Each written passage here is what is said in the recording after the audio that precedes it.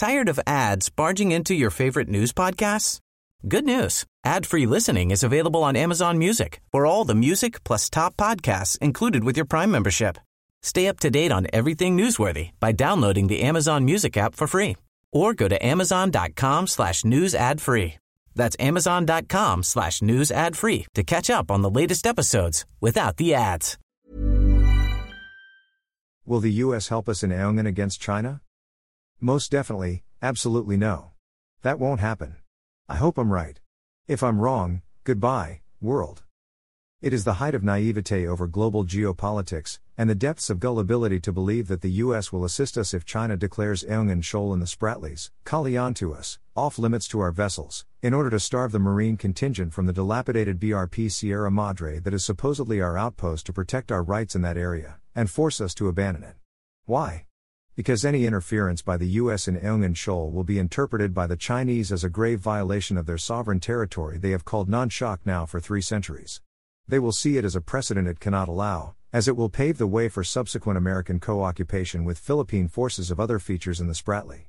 The Chinese Communist Party will be risking being overthrown by its own people if it doesn't order its People's Liberation Army not only to militarily engage the US forces there but to declare war on the US.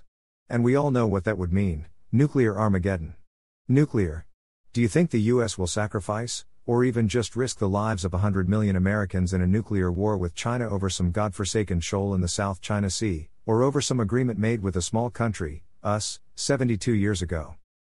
The US military, and reportedly the Chinese, have run hundreds of simulations in the event that the Chinese invade Taiwan and the US comes to its assistance.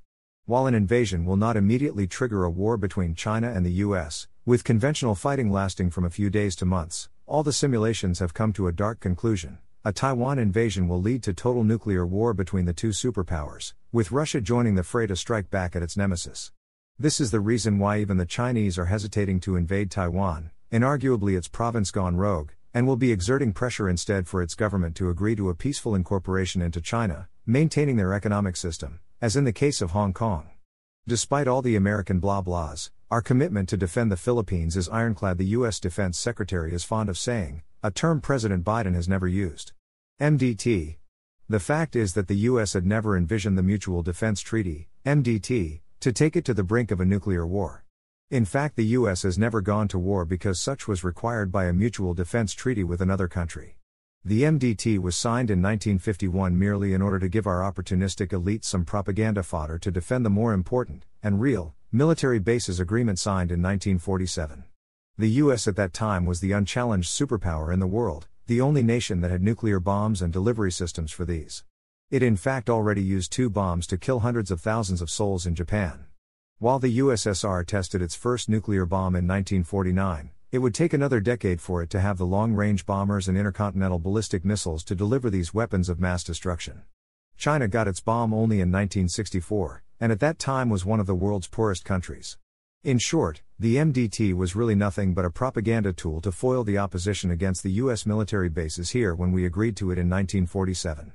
It was even some kind of joke. Both the US and the Philippines faced no real threat to their sovereignty. The Philippines would assist the US if it was attacked? World. The world has changed since the MDT was agreed upon in 1951. Neither the US nor anyone thought China would grow not just into an economic superpower but also a military superpower with nuclear weapons, that it could be a threat to the Philippines, at least in terms of grabbing features in the Spratlys they claim to be theirs. It would be very easy for the US to wiggle out of the MDT if we are militarily forced out by the Chinese, not just from Ayungin but from the entire Spratlys. It will claim that war would be the obvious consequence of its military engagement with the Chinese in Ayungin, and that a declaration of war against any country would need congressional approval under its constitution's Article I, Section 8. One would have to be stupid to think that the U.S. Congress would give an incumbent president such authorization on the basis of a defense treaty with the Philippines that some U.S. president entered into 72 years ago. Most U.S. congressmen wouldn't even know where Ayungin, or even the Spratly Islands, are. President.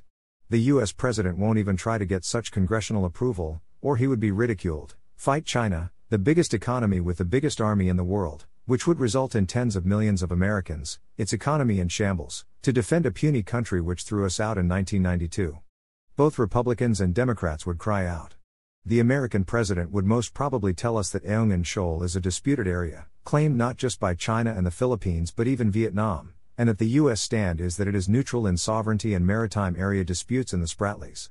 It will likely even say that the use of water cannons as well as maneuvers by the Chinese Coast Guard vessels to shoo off a Filipino vessel trying to reach Ayungin Shoal to supply our troops there are not classified as, in the MDT formulation, an armed attack on the Philippines metropolitan territory or on the island territories under its jurisdiction in the Pacific or on its armed forces, public vessels or aircraft in the Pacific. Idle's mine. Indeed, the use of water cannons by vessels of countries asserting their sovereign rights has been a common practice not just in the Spratlys but elsewhere. See image. This isn't speculation. The Americans' hands-off policy in our disputes with China was demonstrated in 2012 in the so-called Scarborough standoff. The shoal is 220 kilometers from Zambales, which our officials always thought was ours that they forgot to put it in Philippine maps, as it was outside the boundaries defined by the 1898 Treaty of Paris. Chinese government and civilian vessels in 2012 blocked the Philippine Coast Guard's attempt to arrest Chinese fishermen allegedly poaching endangered turtles and fish.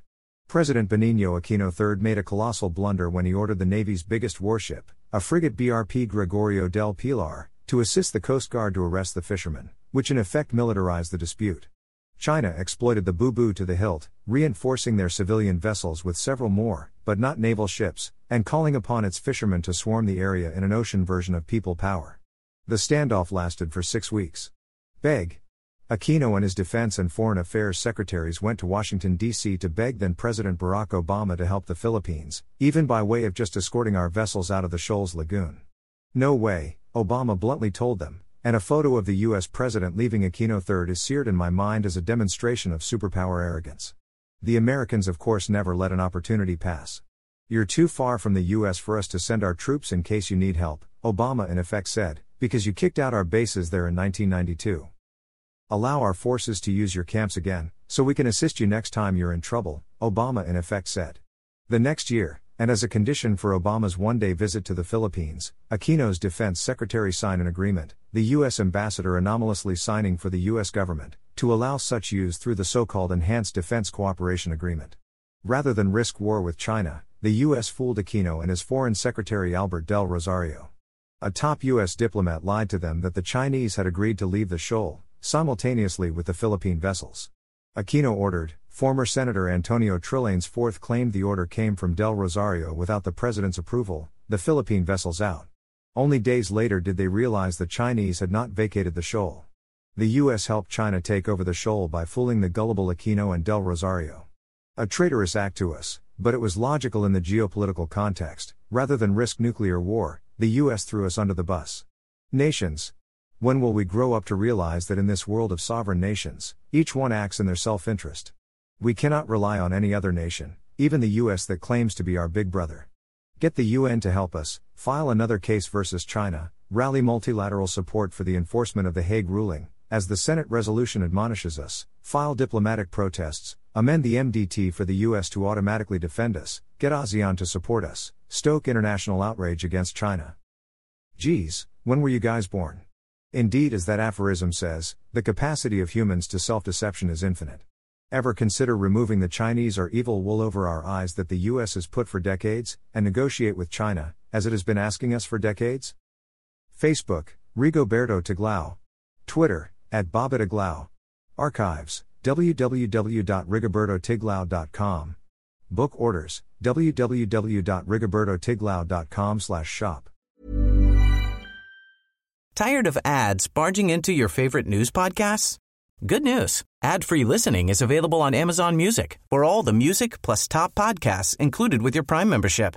Stay up to date on everything newsworthy by downloading the Amazon Music app for free or go to amazon.com/news ad free. That's amazon.com/news ad free to catch up on the latest episodes without the ads.